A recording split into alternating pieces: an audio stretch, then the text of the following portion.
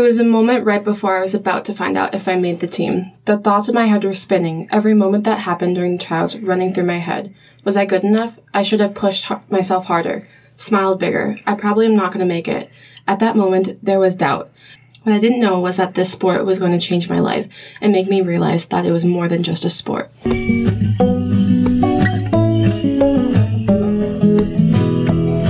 I'm Susan Roberts, and I like hanging out with my family, hunting, and taking naps in weird places.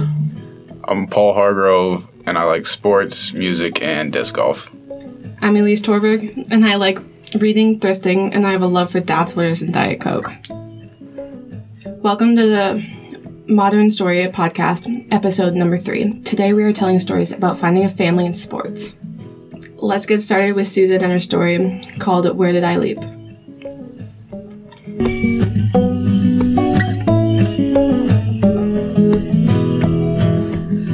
5 kilometers, 3.1 miles, 5,000 meters up and down hills through the woods and trails. That's a high school cross-country race. It all started when my younger cousin Hope decided to run, and she put all her energy into convincing me to run as well. To be honest, it wasn't that hard to convince me, because I was looking for a way to get in shape for my other sports, but I wasn't a great runner. It was the summer before my sophomore year, and I thought to myself, well, it can't be too bad. I was wrong. Training started 2 weeks before school, so we practiced in the mornings. I didn't know the coach and was scared to be thrown into a whole new group of people that I didn't know very well. All I had was my cousin, and she was a freshman, so we were lost together. With a weird twist of events, the coach ended up moving to a different school, and we were out of a coach 1 week into the season. That twist was the best thing that could have ever happened, because after looking for a coach for a week, the middle school coach decided to move up and help out. The middle school coach was my cousin's mom, my aunt. This was great for me because she had known me my entire life and knew how much I struggled with the decision to run cross-country and how scared I was to run. As the season went on, I became a better runner, more confident in my own abilities, and learned how to give it all to the end.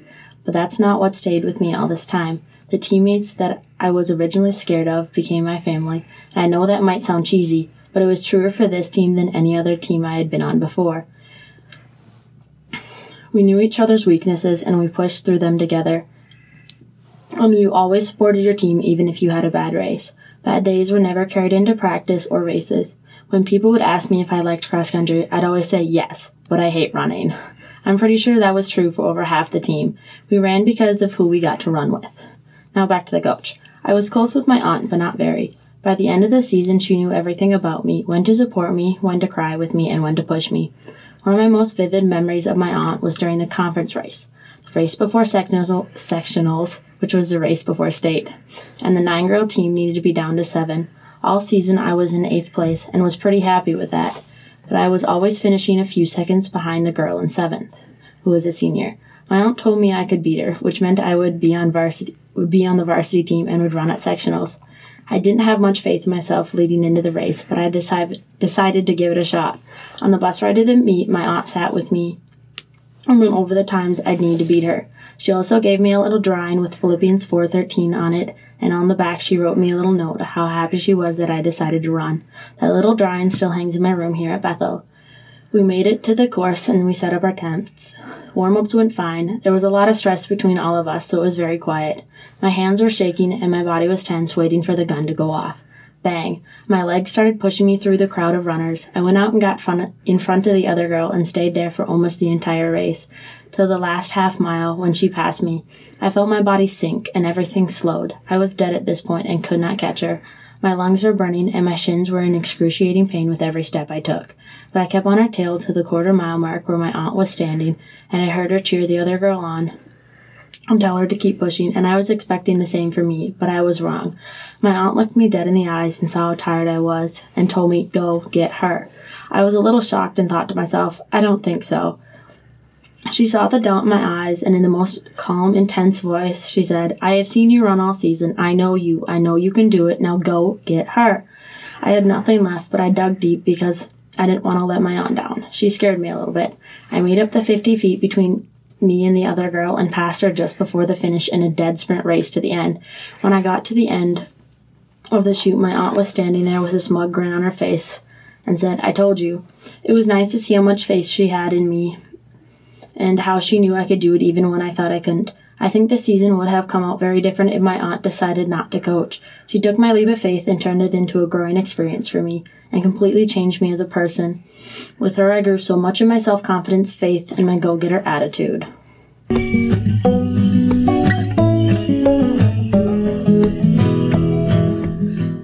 Wow, that sounds intense. What impacted you most in that moment of your aunt yelling at you?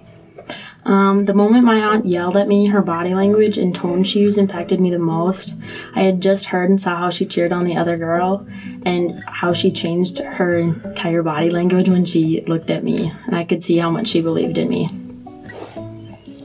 If it wasn't for your aunt, would you still have finished the season?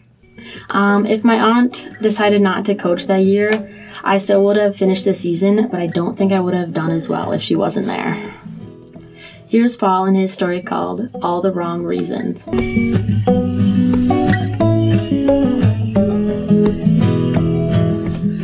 So my story begins my freshman year of football, and a little background information is that I played football since second grade, and I was just starting my freshman year. One day we came into the meeting rooms after practice, and the coach said it was time to look at the depth chart. My name wasn't at the top of the list, and at first I didn't know how to feel. I was confused because I thought I had it in the bag, but I guess I just didn't. During the summer workouts, my friends and I always joked that we were going to quit after like a hard practice, but we were never really serious about it. But eventually it sounded like what I needed to do. So I worked throughout the remainder of the season, waiting for my time to come, but it never did. So once it ended, after riding the bench all the year, I thought to myself that this is it. I'm going to quit, and I'm never playing football again. The only thing standing between me and quitting was my dad, and I knew this was going to be the hardest part because he was my coach from second grade all the way up until now. When I told him, I wasn't sure how he was going to react, if he might have yelled at me or if it was going to break his heart, but I just had to tell him. So when I did, he was actually very calm, and he told me that he doesn't care if I play or not, and that as long as I have fun with my friends. And he didn't want me to quit because he knew I would regret it. And I realized right at that moment, the reason I wanted to quit football was because I was the only one of my friends on the B team. And I had never really played football because it was my one true passion. I played football because it had given me so many friendships and bonds with my teammates and coaches that I would cherish for the rest of my life. So after that, I changed my mind and played football for the next 3 years of high school, and it was the best decision I've ever made.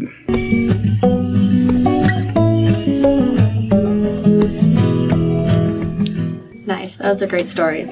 Were there any other reasons that you didn't want to quit football? Besides not playing, I don't think that there was. I was kind of wrapped up in my own shortcomings as an individual that I forgot about the team.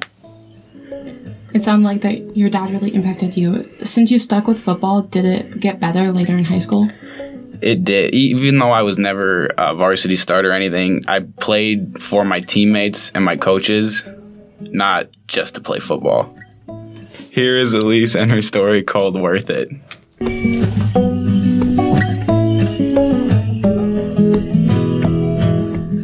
I was sitting in the bleachers at a middle school assembly. I was probably in 7th grade. That was the first time I saw the cheerleaders. They were doing some cheers with the middle schoolers from homecoming. They were having us stand up and shout to see which grade could be the loudest. Like any middle schooler, I screamed at the top of my lungs to be the loudest. At that time, I was also dancing, and I thought that I would do that forever. That would be my career when I was older. When the high school finally came around, I was still dancing, but my mom really wanted me to try out for cheerleading because she was one in high school. It was time to actually try out now. In that moment before the tryouts, I was so nervous, my stomach was flipping. My mind was racing with things I needed to do during the tryout and questioning if I was good enough to be on the team. I had to push those feelings and thoughts aside and go to the tryouts. I actually had a fun time even though I didn't really know anyone that was there. After I didn't think that I did well, I wasn't going to make the team. If I didn't make it, I wouldn't have been heard about it because at that time I was still dancing. To my surprise, I made the team. I was thrilled, but also scared because this was something I would have never done. My plan was to only do football season and then do dance team in the spring. But turns out I fell in love with cheerleading, so I decided to quit dancing and continue with cheer. What made me fall in love with cheer was the interaction between the audience and us cheerleaders, the leading of the cheers and watching everyone in the crowd doing the cheer for the football and hockey team. Also, getting into all the games for free was always a plus. From that moment, my high school experience was changed and was going to be so different from what I thought it was going to be. I continued into the spring with doing cheerleading for basketball, although I didn't like it as much as the football season. My favorite season of cheering was during hockey, which I was involved in during sophomore, junior, and senior year. These seasons showed me how much the community where I grew up in could come together for just one sport. Cheer taught me so much about myself, but before I was kind of shy and quiet, my personality blossomed in doing cheer. It helped me become the outgoing person I am today. In becoming who I am today, the biggest influence, more than cheerleading, was my coach. She started her first year of coaching when I joined the team, and her last year was when I was a senior. She knew how to push me into doing what I needed to do and was always there when things got tough. At some points, I may not have liked her in that moment, but when I look back, I have so much love and respect for her. During the time of me cheering, she not just trained me to be a good cheerleader, but also how to be a good person and how to act in the future.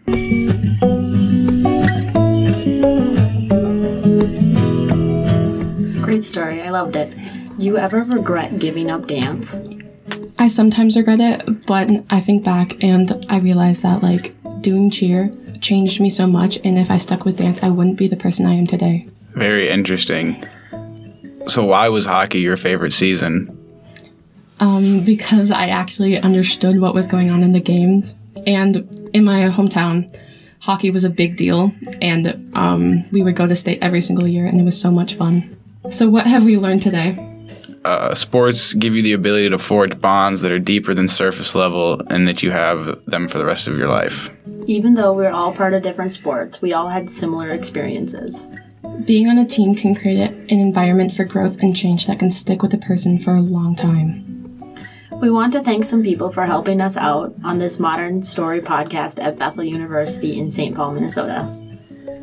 Thanks to Nick Swedland and Alyssa Tay for building the podcast studio and giving us access to it. Thanks to the writers who inspired our stories, and we should thank each other for our edits. Look for the next episode on Modern Story Podcast. And lastly, go tell your mother about Modern Story. And your dad. And your hairstylist. And your taxidermist. And your middle school boyfriend. And your dog cutter. And your pet hamster. And your middle school boyfriend. Again. He means to know twice.